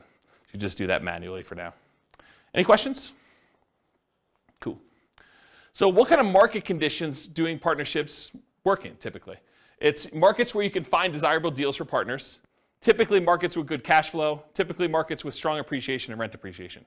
The challenging markets to do this in are markets with significant negative cash flow with reasonable down payments, and markets with no or negative appreciation and rent appreciation. So you don't have to do it in your market. If you think your market's not going to be growing, you can do this in other markets. That's one of the benefits. Or you could change your strategy to take advantage of forcing cash flow in markets where they typically don't have good cash flow. For example, short-term rentals. Any questions on market conditions? Cool. Accessibility, availability. So deal makers, syndicators. In many markets, there are plentiful deals you can select from the MLS. So in some markets, it's as easy as just picking the best deals of the bunch from the MLS. It's not a matter of are there deals, it's sifting and sorting through the deals that there are and finding the one that makes the most sense and picking that out. In other markets, you're sifting and sorting for the top deals, which I just talked about. In other markets, it might be challenging to find positive cash flowing properties except with significant down payments. So it might be hard in your marketplace to do this. Interest rates may be a significant factor where properties will cash flow or not. And then make sure that the property you're going to do the deal with, works for the type of strategy that you're trying to implement. As one example, don't go try to do a short-term rental in a neighborhood that has an HOA that prohibits short-term rentals. So verify that you're able to do the type of deal that you want to do. And then money and loan partners, you need to find the deal makers, syndicators with the deals that meet your investing criteria. So for them, you're not trying to find the deal as much as you're trying to find the deal maker syndicator who has the deal that makes sense for you. Does that make sense? Any questions? Using retirement accounts. So can you use your retirement account to do partnerships? For the deal maker and syndicator, you may be able to take your ownership interest in the name of your retirement account, usually a self-directed retirement account, but is likely to limit what you can do on the deal because you can't self-deal or self-serve or something like that. There are limitations on what you could physically do when your self-directed IRA or self-directed 401k is the one that owns the property. For a money partner, yep, you could usually invest in these with your self-directed retirement accounts because you're not usually one doing any of the work. And then for a loan partner, maybe, but it's depending on how it's structured. So you want to go talk to your advisor to make sure you get good advice on that. But depending on how it's structured, you probably can, but there's probably some weird exceptions to that one. Any questions on whether or not you can use your retirement account to do partnerships? Cool. All right, so now we're going to go into more of the quantitative analysis. So you'll notice the structure of this class and the previous classes and all the different strategies. I sort of do a more qualitative analysis of like how the deals work, what the risks are, what the scalability is, what money is required, what skills are required, all those different things. And now I'm going to switch over and I'm going to do numbers. And I don't think a lot of folks do number-based analysis for different strategies, especially comparing one strategy to another where you compare numbers. And so that's what we're going to take for the rest of the time. We got like 45 minutes left or so. And I'm going to dig into different strategies, how long they take for you to achieve financial independence. And then we're going to look at how partnerships perform for you achieving financial independence. But I will tell you, as we've discussed in detail tonight, it is really hard to formulate like what a reasonable setup for these things are, right? Like there's so many variations and so many different things you could do that it's going to be really tricky to do this. And you probably want to go do additional modeling depending on what you're specifically doing. I'll do some really kind of like plain vanilla-ish ones, but there's so many different variations on this. It's going to be really, really hard to just pick one and do it. All right, so for deal makers, syndicators, partnership requires work and effort like a job. So when we do modeling for it, it often shows up as income when we model it. So because they're not actually buying a property and it's not like showing up as a property, it looks a lot like, hey, look, they're just getting an extra, $200 a month, and that's increasing over time because that's what their ownership share gives them. And at the end, they're going to get a pop from that, right? So it sort of shows up like income when they do that. It's similar to how we model house hacking in a lot of ways, right? The house hacker gets an extra $500 or $600 or $700 a month per tenant that they've got in the property, and that shows up like it's a separate job or small business. So it just looks like income when we do the modeling. So it's very similar in that way. For money partners, it's typically passive, and it often shows up as a % return on the money invested. It could also show up as like that $200 or $400 a month or whatever it is, and then a big pop at the end if you go and sell the property, or an increase in the amount of cash flow you're getting when the loan gets paid off and you're in sort of steady state after that. But a lot of times you could also look at it as, hey, look, the money partner's coming in, they're investing money in the deal, they're getting whatever it is, 10% return on their money, and that's what the partnership is paying out. You could structure it that way too. So depending on how it's structured, it might be smaller monthly, quarterly, yearly return with a big bump when it sells. And that sort of makes sense, right? How you guys understand this? Am I confusing anybody? Okay. For loan partners, it can be structured with a large number of ways. Could be one-time upfront fee, which we talked about before. It could be a percentage of the deal, cash flow and or equity. It could be yearly fees, etc. So it could be, as long as you have the loan out, we're going to pay you $1,500 a year to be using your name for the loan. You signing and guaranteeing a loan. So how well do partnerships perform toward achieving financial independence? We're going to look at each partnership role, and we can repeat all the other real estate strategy classes looking at how each would perform. Any questions on this slide before I get into analysis? Sweet. So let's talk about how I define financial independence, and then we're going to talk about how it's weird to model for each of the roles. So financial independence, as I define it, and we're going to do this mathematically, is when your investments provide your minimum target monthly income in retirement. Some might call this lean FIRE, financial independence, retire early. Some might just call it regular financial independence, retire early, FIRE, okay? It consists of, mathematically, this is how we calculate it, 3 things. Number 1, passive income from Social Security, pensions, or annuities. So any money you have coming in from Social Security, pensions, or annuities, that counts toward the income for whether you qualify as being financially independent. Number 2, any net cash flow after all expenses. So you get the rents coming in, you get any other income from the property coming in, you have your taxes, your insurance, your maintenance, your vacancy, your property management, your mortgage payment, principal and interest on there. Expect all those is that's there. Whatever's left over is your net positive cash flow. What that number is, that contributes, that net positive cash flow, or negative, contributes toward your financial independence number. And then number 3, whatever your yearly safe withdrawal rate is on any invested assets, not including your real estate equity. So any money you have invested in stocks or bonds or mutual funds or commodities or cryptocurrencies or anything like that, if you're earning a return on those, then you could use whatever your safe withdrawal rate is. Maybe it's 4% or 3.5% or 5% if you're Bill Benjamin, you just re-upped your number, or whatever it is there. And whatever number you're using for that number times the amount you have invested in these other asset classes like stocks or bonds or stuff like that, that also contributes toward your financial independence number. So the 3 things are passive income, Social Security, pensions or annuities, plus your net positive cash flow from rentals, or net cash flow from rentals could be negative, and your yearly safe withdrawal rate times the invested assets you have that are other than that. Does not count for your equity in your property.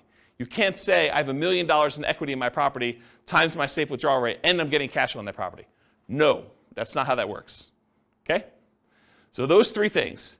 Now for partners, it's a little bit different, right? Because it's kind of like a more unusual thing. You're not just buying straight up rental and getting cash flow on it. Although maybe in some cases you are. For partners, it really depends on how it's structured and how I might suggest modeling it. So for the deal maker, if the deal maker comes in and they've got a partnership that they've got coming in and they're getting some cash flow on it, I think you could argue that you get cash flow from your ownership interest. That might count as your cash flow. So you could say, look, I'm getting $200 a month from this, so that would be under net cash flow from rentals. That's one way to look at it. We don't typically count equity for determining financial independence, though. So if they've got $50,000, $100,000, $500,000, or whatever in equity in that deal, that doesn't count in any way toward their financial independence calculation. Unless they sell it, they take that money, and now they have it invested in something else, stocks or bonds or whatever they're doing there, or they buy another rental, and then they get cash flow on that. Does that make sense, everybody? Okay. So money partner, one could count the cash flow they have from ownership. So if they invested and they have 50% of the property as their ownership and they're getting $200 a month or $300 a month, you could count the net cash flow toward their kind of financial independence numbers. Or another way to do it, alternatively, you could say, look, as a money partner, I invested $100,000 or $200,000 in this property, and I'm not going to count the cash flow. Instead, I'm going to say I have $100,000 out, and so that is also part of my safe withdrawal number. So you could use that and just pile it into your safe withdrawal. Now you've invested in almost in like a quasi real estate investment trust where you have this asset out there, and that would be part of my other assets times whatever my safe withdrawal rate is, and I have that coming in. So you look at it that way too. You can't do both though. You either count the cash flow, or you say, as a money partner, I've got $200,000 out there, and so I use that as part of my safe withdrawal rate calculation. Does that make sense? And does the financial advisor in the room disagree with how I structure these? Okay, so he basically agrees. Okay? Loan partner. So one could count cash flow from ownership. They're getting $100 a month because they signed on a loan. You can count that as your net positive cash flow. Or you could say, look, this is a passive income stream if it's just a yearly fee. That's sort of like a passive income, Social Security, pensions, or annuities. You have like a quasi-annuity. It's like $1,000 a year that you get by being the signer on the loan. You just count it like that. It could be that way too. Make sense? Okay. There are a lot of different ways to model these, some better than others. But this is how I think about how you do for partnerships. Any questions? Is this helpful? Okay, good. Oh, tangent. Crazy cool tangent. So why can't you just say to somebody, hey, look, this thing cash flow is $100 a month. So the cash flow is going to increase because of inflation or whatever it is, and I've got some expenses that are increasing. So I expect the $100 a month in cash flow just to increase linearly 3% a year. And if I'm going to do a really simple spreadsheet calculation, why can't I say $100 a month in cash flow? I'm just going to grow that at whatever inflation is, and that's how I'm going to model cash flow in this rental property. Why can't you do that? Here's the slides that explain this. It's kind of a really cool one. So this is the annual cash flow, each little dot's a year's worth of cash flow for a single rental property. It just shows you, starts off really, really small, and the cash flow sort of increases, and eventually you get to the point where there's a loan that's paid off, and then the loan's paid off and cash flow increases a lot more. Really, really simple thing was what's going on with this, right? You guys understand this? Okay, now what I'm going to show you is how much does cash flow change from this year to the year before? What's the percentage that cash flow increased from one year to the next year? So rents are going up at 3% a year. That's just normal inflation. Rents are just kind of like ticking up. Each time you renew your lease, you increase the rent a little bit. That's 3% a year. I'm just using an arbitrary number. And expenses are going up 3% a year. You know, your property taxes are going up 3% a year. Your insurance is going up 3% a year. Maintenance on the property is going up 3% a year. What's not going up 3% a year, though? An expense. Your mortgage payment is not going up 3% a year because when you get a mortgage, you get a 30-year mortgage, the payment, the principal and interest part of your payment is fixed. The payment stays the same from month 1 all the way through to month 360. Okay? So your mortgage payment is not going up 3% a year, which makes some weird things happen, right? Because now rents are going up 3%, the top line. Some of your expenses are going up 3%, but some of it's not going up at all. And so your rent's actually increasing at a different rate than just this 3%. So how fast is cash flow growing? And why is this harder to model than just doing it in a simple spreadsheet and saying 3% a year? What I'm going to show you in a second here, I'm going to show you what the difference is from one year, like if we look out next year what the rent was versus this year what the rent was, what's the percentage increase between one year to the next? That's what this chart is showing you. This dotted yellow line shows you on this left-hand side what the rate of change was, or how much rent changed from one year to the next. And it's not linear. It's not 3% a year. Okay? So because it's hard to see, I just turned off the background actual rents, the cash flow rather, and now I'm showing you this dotted yellow line, which those of you that opted to sit in the back row, sorry about that. But really, if you could see it, it goes like this. It starts really, really high, and then it kind of it goes down pretty quickly and tapers off. It sort of approaches one fixed number, but then you have this really big bump up when you pay off the mortgage, and then it kind of stays there for a little while, and then it goes all the way back down here, and then it hovers at a fixed rate once you get the property paid off. So here's what I'm trying to show you, though, is when the property is early, it's young, and you've got a small amount of cash flow, and cash flow is increasing, your cash flow is increasing at 20-something% in that first year. Then it kind of goes down, it's at like whatever it is, just under 25% in the next year. But each year, it's increasing slower, right? Your biggest jump in cash flow is early on when you own the property, and the cash flow is really small. Here's another way to think about it. You're getting $100 a month in cash flow on a property. You raise rents by $100, on the rent overall. And so maybe your cash flow, let's assume that it goes up that full 100. So you were getting 100, it went up by 100, that's a 100% increase, right? It's not 3% increase. It's not like you went from $100 a month cash flow to 103. It's because you had a fixed dollar amount increase and the cash flow was so small, the percentage that cash flow increase is really, really significant. So you can't just go model in a spreadsheet that I made $100 a month in cash flow, next year I'm going to make 3% more. You can't do it because it changes every year. And this is how it changes. This is the actual graph that shows how it changes. And it becomes asymptotic, fancy math term for those who know what I'm talking about, but it becomes asymptotic to whatever the rents are going up at, 3%. Eventually, once your mortgage is paid off and that fixed part of that payment eventually goes away, it becomes basically about 3%. Make sense? Okay. And I'm just going to throw a curveball out there. You can tune out for 30 seconds. But if we take into account cash flow that includes cash flow from depreciation, the tax benefits, it's a little bit more interesting because when you lose your depreciation benefit after 27.5 years, your cash flow actually goes down for that period of time. Then a couple years later, you pay off the property, it bumps up, but then it kind of hovers around 3% again. And this curve is a little bit more reasonable because you were already making more cash flow because you had cash flow from depreciation added in. Okay? Tune back in. Welcome back, everybody. All right. I gotta take a drink. I noticed my voice has been weird since I had COVID. Anyone else noticing that? My voice is going? No one else? Just me? A little bit? All right, so changeable assumptions. So these are the assumptions I use. They're based on some characters from the Real Estate Financial Planner podcast, Norm and Norma, if you're kind of familiar with them. So these are the assumptions I use, but you can copy these to your own account and change any of the assumptions. So if you're like, James, I wish you did $80,000 a year in income, or I'm not saving $1,000 a month, I'm saving $2,000 a month, but otherwise this is me, or my properties where I live are not $375,000, they're $200,000, or they're $1 million, or whatever they are, you could change all these assumptions. So Norm and Norma, they're married, they're both 21 years old, recently out of college. They graduated, they work in a technology department of a large healthcare business. They have a total of $10,000 saved up between the two of them, not each. They earn $72,000 per year combined, $36,000 each, or $18 per hour times 2,000 hours worked a year is $36,000 per year. Each person combined $72,000 total. They're saving about $1,000 per month before they buy any houses. They're renting right now, and they're able to save $1,000 a month. They're obsessed about achieving financial independence so they can retire early.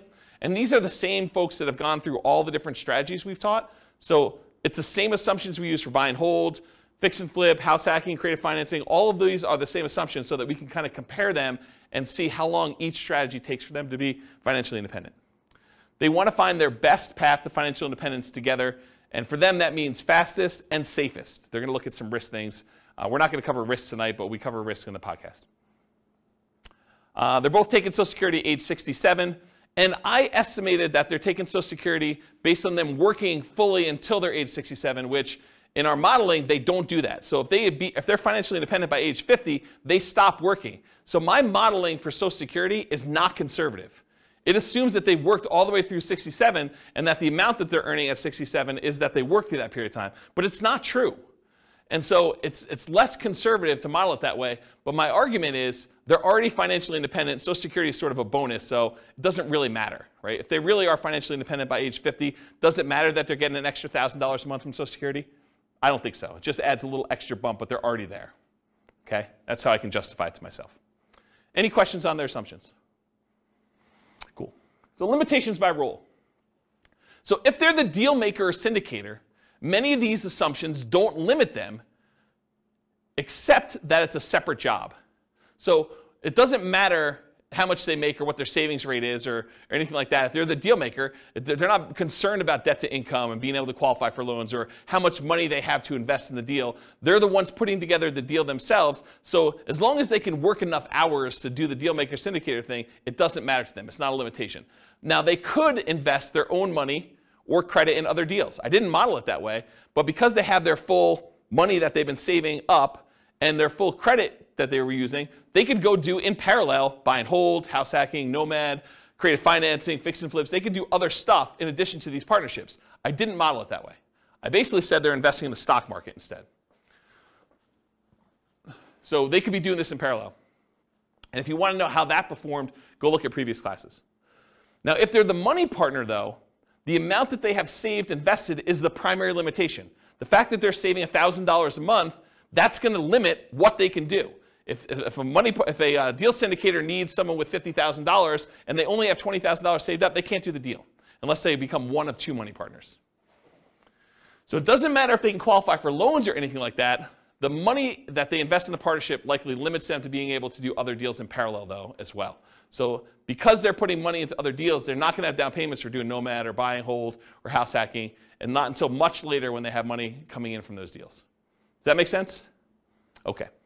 And if they're the loan partner, their ability to qualify for loans is the primary limitation. It doesn't matter if they have enough down payments or anything like that, but the loans they do might limit their ability to other investing in parallel. So if they've got 10 loans out in partnerships, they can't do their own buy and hold with 25% down for themselves unless they do weird loans for those.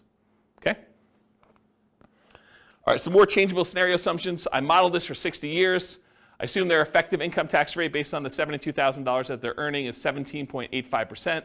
I assume 3% inflation. Yeah, I know. This is like a reasonable inflation number, not what we're seeing right now.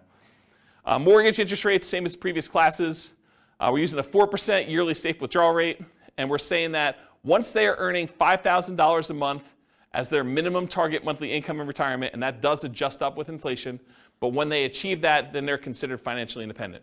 So they're making $72,000 a year, which is $6,000 a month, and I'm saying $5,000 a month is their target. Why am I saying $5,000 is their target when they're currently earning $6,000? Anyone know? They're saving $1,000 a month. So in order to be financially independent, they don't need to have that savings amount as well. So this is how much they're living on. Okay? And then ideally, they want to make $10,000 a month. So we do the math for when they earn that as well, but not in this class. All right, so let's go talk about some results, and then I'll get into their partnership stuff. So these are summaries of some of the numbers from previous classes. So the first ones we're going to start with are the buy and hold ones. So they did no real estate at all. They only invested in stocks. It would take them 40.17 years to be financially independent. So 482 months. And the stock market, I think, is growing at 8%. We just assumed 8%. Does that seem reasonable for assumption for stock market? 8%. Is that what you use? We do it based off of a balanced portfolio in all cases, not necessarily just an all-stock portfolio, because like the S&P 500 returns 12%, but that's assuming that U.S. equity markets are going to perform the same way going forward that they always have. Yeah. So we don't have that assumption. So it's like it differs based on what percentage asset allocation they have? Yeah, exactly. Okay. Okay, so it could be whatever, but 8% seems like a reasonable number, somewhere in the ballpark. And no one knows what the future is going to be. I mean, 8% could be really, really high for what actually happens. It could be really, really low for what happens. Who knows? So 40.17 years, that's why we do Monte Carlo modeling in the advanced analysis that we do. This is all static. Whoa, it was really high. 40.17. So here's some other the buy and hold numbers modeled. I'm not going to go into like ridiculous detail, but this is the one for all stocks. That's 40.17 years. This is if they buy one owner-occupant property to live in, and then they do stocks. That turns out to be 33 years, it's a little bit faster. If they buy 20% down rentals or 25% down rentals or 15% down rentals, they're going to buy 10 of those. It changes the time. 31.42 years for 20% down, 28.67 for 25% down, and 33.5 for 15% down. And then we say, what if they buy an owner-occupant property, but then they buy 15% down rentals or 20% down rentals or 25% down rentals? Those are all the ones where that they buy an owner-occupant property first, and then they buy their rentals. What if they do short-term rentals? Those are a little bit faster, 24.67 years. 23.67 and 24.67 depending on how much they put down. So a little bit faster to do short-term rentals. And then what if they buy an owner-occupant property and then do short-term rentals? Those are a little bit longer. So those would take a little bit longer if they decide to do that. Any questions on these? This is what we covered in the buy and hold class. So if you really want to know a deep dive into this particular slide, that was like 2 hours on buy and hold. Any questions? Cool. What if they do nomad? So the nomad strategy, for those that don't know, you buy a property as an owner-occupant, you move in, and you live there for a year. At the end of the year, when your agreement with the lender is up, because basically when you get the loan for an owner-occupant, you agree to live there for a year. Once that year is up, you can convert the property to a rental and buy another owner-occupant property. So in a lot of cases, the nomads are putting 5% down, moving into a property, living there for a year, getting really good owner-occupant financing rates, putting minimal amount down. They're living in the property for a year. They have PMI, but even with the PMI, the rate's better. So they're living in the property for a year, then they convert it to a rental. They repeat this process until they have the number of rentals that they want, and that's the strategy to do it. So if you imagine for a minute, instead of having to come up with 20% down in order to buy a rental property, you could buy 4 with 5% down with the same amount of down payment. So you basically acquire 8 rental properties with down payments for 2.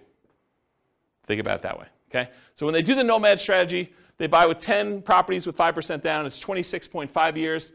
If they buy 10 fixer-upper nomads, properties that need a little bit of work, it's 19.58 years. They buy 10 nomad properties where they have their kids move in on their behalf because they don't want to move into a property every year, but they've got college-age kids.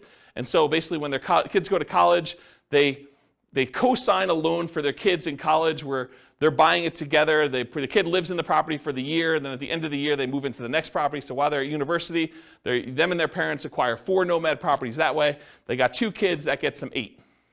So they can kind of do this as nomad by proxy. Yeah, Ben? Just a question on the fixer-upper nomad. Yep. What's the discount rate you use? Yeah, I knew you were going to ask me something like that. The fixer-upper nomad class, I went into the details, but I don't remember. And it's hard for me to keep track of all these numbers because not only am I doing prep for these classes, I'm doing like individual podcasts and stuff for myself. And so I don't remember. Maybe 10%? I don't remember. But it was like a number where they got a big discount, but then they also had to come up with the money to do the fix-up themselves. So it was like a weird net discount, but I don't remember what the exact was. But it wasn't crazy. It wasn't like a really ridiculously aggressive assumption. I remember thinking this seems really reasonable. Partially because it needed to be a property that was in good enough condition where they could move in and get the regular financing. Yeah. But go watch that class. Yeah. It's on the podcast. So we did that. We did nomad with short-term rentals. So they basically move into your property, live there for a year, and then when they move out, they do short-term rentals with it instead of doing long-term leases. And that takes 12.67 years. If they do house hacking, so they move into a property and they get a roommate while they're living there, or they get 2 roommates, or they get 3 roommates, or they get 4 roommates, or they buy a duplex of some sort and they kind of do that, or a triplex or a fourplex. And so we've got all the different house hacking variations there, ranging from 21.83 years to 16.67.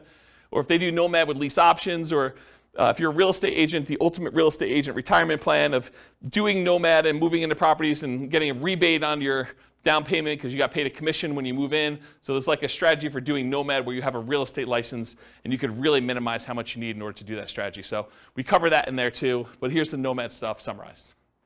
Okay? Here's house hacking summarized. I'm not going to go into all these, but it's all different variations of house hacking. Buying a property with 1 roommate or 2 roommates or 3 roommates or 4 roommates and different down payments, 20% down, or I think actually we did all 5% down. So I don't remember what we did here, but all the numbers are there. Go listen to the house hacking class for details. This is the BRRRR class, buying a property, rehabbing the property, renting the property out, and then refinancing to try to pull out either all your money or as much of your money as you can, leaving minimal in the deal. That's what the BRRRR strategy is about, and then you can use that money again to go buy the next one. So buying a BRRRR with 10% down, leaving 10% in the deal, BRRRR with 5% down, leaving 5% in the deal, and then BRRRR where you're able to get nothing down. So the nothing down one's 14.67 years. If you have to leave 10% in the deal, it's 21.67 for Norma doing that with the assumptions we talked about. Any questions on this? Cool. Here's all the stuff on quick turning and flipping. Doing $25,000 net flips every 6 months, or doing it every 9 months, or doing it every year, doing live-in flips. I went through a whole bunch of variations on is it better to do a live-in flip and flip as quickly as you can, do a live-in flip and wait at least 1 year so that you get long-term capital gains on the things you're doing, or doing a live and flip where you stay there for 2 years and you don't have to pay any long-term capital gains at all because you have the exemption. What's the exemption called when you live in a house for 2 years? You know what the name of that is? I don't know. But if you live in a house 2 out of the last 5 years and you don't have to pay any capital gains up to certain limitations, it's pretty big limitations though, on a property. So we did all the variations on that and looked at the time for how long it took there to do that. And then live and flips as an agent or for sale by owner. There's a whole bunch of variations on the flipping one. You can get a feel for those. Those are pretty fast. And then here is all of the ones I've covered so far, shown on one chart, color-coded. So all the, like, what color is this? Maroon? Is that a maroon color? Maroon-colored ones, these are all the buy and hold. The orange ones are all the Nomad ones. The, whatever that is, green, sea green, that's all the Burr ones. Quick turn flips, all the purple ones. And then apparently a different color green is house hacking. You can get a relative size difference to see which ones are, in general, faster than other strategies. So buy and hold tends to be one of the slower ones. House hacking tends to be pretty slow, although there's some quicker ones on the end there. Burr tends to be pretty fast. Nomad tends to be pretty fast. Depending on what you're doing with the quick turn flipping ones, there's some really fast ones in there and some slower ones in there as well. So you can get a feel for what's going on. Go watch the classes for the details on the exact numbers for those, but you can get a relative size difference. I love this chart. This is like one of my favorite charts now for being able to compare all these. All right, yeah. Short-term rental, was Yep. it on there? Probably because it doesn't hit the criteria. It is on there. It is? Oh yeah, short-term rentals are in here. Yeah, they're like mixed in because like the buy and hold has some short-term rentals, the Nomad has some short-term rentals, Burr doesn't, quick turn flip I don't think has any, and house hacking doesn't either. But there's short-term rentals mixed in here. You're basically buying properties in short-term. Yeah, I don't remember where they are, but yeah, they're in there. Yeah. Yep. Okay, any other questions? All right, so creative financing, this was last week, right? Like everything's merging together. So last week was creative financing. This is buying creative financing with 1 month reserves all the way through to 6 months reserves. Everything from as quick as 8.83 years all the way up to 17.42 years for doing creative financing. If you do creative financing and you do thousands of dollars in reserves, 10K, 20K, 30K, 40K, 50K, it shows the times for those instead of months of reserves. And then creative financing with different discounts at purchase. So if you get a 10% discount, 12% discount, I think this must be 6% discount, and this is 8% discount. It shows you the amount of time it takes based on the discount you get with creative financing. And then by holding period, by how long you're buying for. So this is if you're buying for, I think, 10 years, this is for 15 years, and this is for 5 years. So this is how long you're doing creative financing deals before you stop. And it ranges everything from 12.67 years all the way up to 34.83, depending on how long you do it for. And then I added in the creative financing ones all right here in red. So it's the same stuff we had before, I just added this one in there so you can get a comparison size-wise. Creative financing is really fast. It's also a very active strategy. So you can kind of get a feel for that. Any questions on this? Sweet. All right, so deal maker modeling assumptions. So now we're doing the deal maker syndicator person. I assume that the deal maker was able to negotiate 25% of the deal, 25% of the cash flow, 25% of the equity as their payment for doing the deal. So Bill, to answer your question as to what I think is reasonable, pulled it out of the air. 25% for the deal maker syndicator for doing all that work. Okay. There's some like, I don't know, almost like proxies for like what's going on there. Like property management's 10% of gross rents. So you can figure out like what that is as a percentage of real cash flow and what that is as a percentage of equity at the end. And you can kind of get just a corollary for just property management as like that there. But then there's other stuff you're doing as well, like managing the partnership and acquiring the deal. And so, I don't know, you could sort of do that. But anyway, 25% of the deal, 25% of cash flow and equity. They're acquiring the deal. They're doing property management. They're also managing the partnership. They're disposing of the deal, although it's not modeled, because I assume that they hold it forever. And none of their own money is in the deal. Instead, they're investing their money in stocks at 8% per year instead. And they're not limited by debt to income or money. They don't need to have debt to income because they're not qualified for loans. They don't need to have any money because they're using a money partner to do these. 25% of the deal. How long does it take? If they do a deal every 12 months, 10 total, it takes them 21 years to be financially independent using those assumptions, where they're getting 25% of the deal. If they do a deal every 6 months and they do 10 deals, so they do it for 5 years, 19.67 years in order to be financially independent. if they do a deal every 6 months and they do 20 deals, because they're not limited by the number of deals they could do, doesn't matter what their DTI is, doesn't matter how many loans they have, doesn't matter how much money they have for down payments, so they could do 20, right? Just a matter of them managing 20 partnerships. That would take them 14.67 years for doing that, okay? Any questions on this? This is the deal maker syndicator role. Okay. Loan partner modeling assumptions. Again, I assume that they were able to negotiate 25% of the deal, 25% of the cash flow and equity for being the signer on that loan. Again, it's arbitrary. It's negotiated. They are personally guaranteeing the loan. None of their own money in the deal. Their money is invested in stocks at 8%. They're limited by debt to income. So they can't do 10 on day one. They don't have enough income to support it with low cash flow. But if they're doing it over time, their cash flow improves and they can qualify for more. They have to find the partnerships where they can get 25% for signing for the loan. That's another limitation they have. And they're limited by the number of loan spots. They can get 10 non-owner occupant 30-year fixed rate loans total. So they can't do 20. Looks very similar to Dealmaker Syndicator, except they can't go above 10 deals because of the loan spots. So they're both doing 25%. They don't have a money limitation, so it looks a lot like the deal syndicator because they're using like almost an unused asset, their ability to get a loan. They're not using money to do it, right? So I added these two on the bottom, but it looks exactly like if they did 10, just like the deal syndicator, the Dealmaker syndicator, 21 years for both of those. And if they do a deal every 6 months, they do 10 total, it's 19.67. They can't do the 20 though. They can't get 20, 30-year fixed rate financing loans. So that's why there's not a third one here. Any questions on that? Covered Dealmaker syndicator, I've covered loan partner. Okay. Money partner, modeling assumptions. They own 50% of the deal. 50% of the cash flow and equity in the property. They're putting up all the cash required to do the deal, 25% down, closing costs, reserves, etc. It's a passive investment for them. Only their money's in the deal. They're not doing any work or signing for the loan. They're limited by the money and finding the partnerships where they can get 50% by putting up the money. We modeled this 2 different ways. And of all the ones, I think this is the worst modeled, in my opinion, which I can go into detail some other time. As 50% of the property based on when they'll have enough to do a full 25% down payment, closing costs, and reserves. So it takes time to do that. And then as 10% return on all their money instead of 8%. So you could look at this. Someone decides to do a money partner, and instead of actually modeling it as I own part of this property and I'm looking at cash flow, what if we just said, because you've got POPs in there and everything else, maybe you're able to overall get a 10% overall return on your money. The challenge with this, and I'll draw this on the board, is what does your return look like over time on a rental property? So this is time, and this is like your percentage return.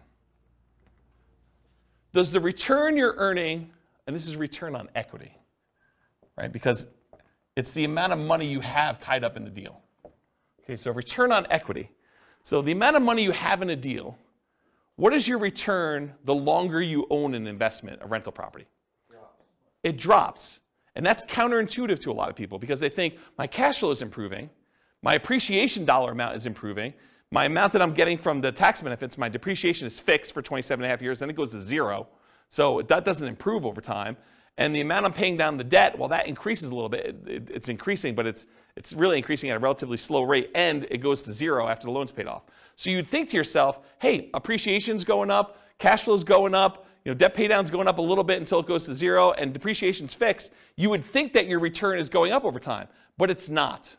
The dollar amount you're making on the investment is going up, but the amount you have in equity is also growing. And the amount you have in equity is growing faster than the amount of your return is growing. So what tends to happen to your return over time is it tends to go down, and then it becomes asymptotic to what numbers? Anyone know? Anyone know what this number is right here, like at the low?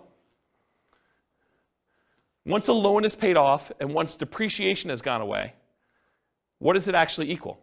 It equals cap rate plus your raw appreciation rate. So it's whatever the cap rate is in the property, which is your return and cash flow of a property that doesn't have a loan, plus whatever your raw appreciation number is. So if properties are going up 3% a year and your cap rate's 5%, this is 8%. So your return approaches whatever your cap rate plus your appreciation number is at the bottom here, and it starts off really high. Your return on the equity you have starts off at the highest it is, and then your return goes down over time. So the longer you hold your investment, the lower the return you're getting on that investment is. It's counterintuitive to a lot of people, which is why some people will argue that whenever your overall return on equity drops below a certain threshold, some people might use 10% as an arbitrary threshold, they will either do a cash out refinance to raise up their rate again, minimize the amount they have back in the deal, or they'll sell the property and re-leverage up. Does that make sense? So you could go and say, as a strategy, hey, whenever my return on equity drops below X, then go ahead and sell the property, redeploy it as 2 different down payments or 3 different down payments or however many you can do with how much is in there, and then reboost the return you're getting on the assets you have. Does that make sense, everybody? Okay. Any questions on this? Pretty cool, right? So I was telling you this because when I kind of bumped their return up to 10%, you're like, why'd you use 10%? Well, because I think rental properties, especially leveraged rental properties, can beat a 8% return, right? Typically. Although in this case they only own half, but it could beat a 8% return from the stock market, in most cases leveraged. But over time though, this goes pretty low. You know, if you really only have 5% cap rate properties and a 3% appreciation rate, it really literally is going to 8%. And if you're a money partner and you own half of this property, you're getting 4 on your money. So you'll probably want to get out of this deal at some point or refinance out and have less in the deal so that your return on the money you have invested is higher. So I used 10 because I picked it. I went and I actually looked at the average for the first, I think, 10 years, and it was higher than that, but not much. But you can go look at those numbers on there. Okay? So I'm going to model it 2 ways. I'm going to model it where they own 50% of the rental, but they put down the whole down payment. I'm going to model it where they put 10% return on all their money. So instead of the stock market money that they were earning 8%, I'm just going to say it's earning 10. And we'll look at the difference between those two. So these are the two. If they own 50% of the properties, it takes 46.8 years, 46.08 years. If they get 10% return on their money instead of 8%, it's 33.17 years. So pretty slow compared to the other strategies. Okay? Any questions on Money Partner? So I just added in the partnerships over here so you could see relative sizes, sort of in the middle. I mean, it's not like, creative financing low or, even some of the flip type low, but, it's on par with a lot of the nomad strategies. A little faster, a little slower, depending on which one you're comparing it to. It's definitely faster than buy and hold, faster than house hacking. To kind of give you a feel, relative sizes. Is that helpful? Okay. So in conclusion, the assumptions you use for modeling matter a lot.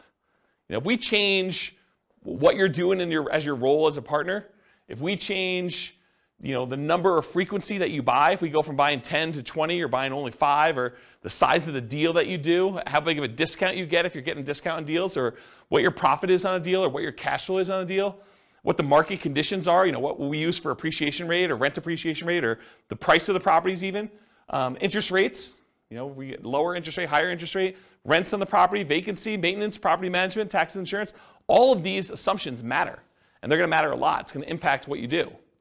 Also your stock market rate of return, or what you're investing in and what its risk profile is. And then what you set your target monthly income retirement is, both your minimum and ideal. If you have a higher number, it may take you a lot longer or a lot shorter, depending on what you do. And then what you use for your safe withdrawal rate, what you believe is a reasonable safe withdrawal rate to use there. And then the strategies that work best in your market may differ. So maybe it's better to buy and hold, or short-term rentals, or house hacking, or creative financing in your market because it's different, right? So it could be better or worse depending on that. You got to do the math for your own situation. And then because I'm trying to do this recordings for all the different cities in the US, if you go to realestatefinancialplanner.com/model, for realestatefinancialplanner.com/model, I'm trying to do, it's not done yet, but all of these scenarios for all the different classes for every city using their city's prices and taxes and insurance and rents and everything else, so that you can go say, I'm going to copy this one because it's closest to where I live and it's most similar, and then I'll just change some of the assumptions for what's going on, so you can just change whatever you want to do for you. Any final questions? Because that's all I got. Yeah, Bill. So how how do the partners benefit from depreciation? Is it just the percentage of ownership? Is it passed? I guess that's a tax question. Yeah, that's a tax question. So the question was, how does the partners benefit depreciation? I don't do my own taxes. I have a CPA do it. But my understanding is that it's based on your ownership percentage. But I'm not 100% sure because I don't do that. And honestly, I was making too much money to take the depreciation benefit for many, many years. And this is probably the first year where I didn't. So I don't even know. I don't look at my taxes, honestly. That's unfortunate. But I guess you could add that into the model. I mean, it wouldn't be a mess, but for the... We do take that into account. Oh, okay. Yeah, we do model it. So you do get the depreciation benefit based on your ownership share. That's how I do model it. Yeah, but it's a relatively small number. I mean, yeah. Yep. Any other questions? Is that helpful? Kind of a crazy class. Now you see the format right now. If you've been to other ones we've done, there it's like same format, but you now get to see it from different strategies, perspectives. Okay. No final questions? Question. Yeah, question. For someone who is new, how do you access those previous classes? They're on the podcast. Okay. Yep, they're on the podcast. Remember that City podcast one I was telling you about? Yep. So go look and click on a link for a podcast. All right, cool. Any other questions? Sweet, guys. Thanks for coming. I do appreciate it. I will talk to you all soon. Bye-bye for now. With home prices up, mortgage interest rates up, and rents up, but not quite enough to counteract the higher prices and interest rates. Cash flow on rental properties in Gainesville is harder than ever. Book a call with the Real Estate Financial Planner to apply our proprietary 88 strategies to improve cash flow on your rentals. See the show notes for a link to schedule your call and improve your cash flow today. If you're a real estate agent, lender, or professional in Gainesville that wants to help our real estate investor listeners, consider reaching out to learn about collaboration opportunities with this podcast. We'd love to add more value to our listeners by having you assist our investors buy, sell, and finance their real estate investments. See the show notes to schedule a call to discuss collaboration opportunities.